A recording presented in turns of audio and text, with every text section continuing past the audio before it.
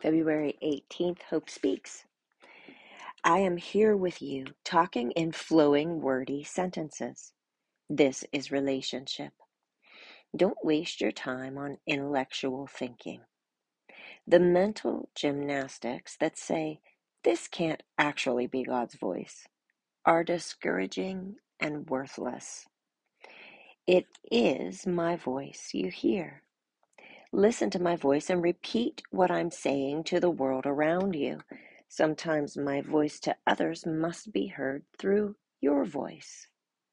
Come early and sit with me, even when your heart is troubled or your mind is busy. Sit and wait and press through the static that tries to distract. Press in. Know that you can stay all day, every day, in quiet, comfortable conversation with me. I will overflow to you in the moment. I never leave you. I will never forsake you. I will never send you without sending myself. I am in you and you are in me. Together, we are so beautiful. Keep moving forward. Don't stop. Don't look back. Don't give up. You are my beloved. You are more than enough for me.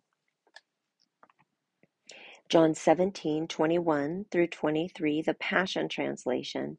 I pray for them all to be joined together as one, even as you and I, Father, are joined together as one. I pray for them to become one with us so that the world will recognize that you sent me. For the very glory you have given to me, I have given to them, so that they will be joined together as one and experience the same unity that we enjoy. You live fully in me, and now I live fully in them, so that they will experience perfect unity, and the world will be convicted. The world will be convinced that you have sent me, for they will see that you love each one of them with the same passionate love that you have for me.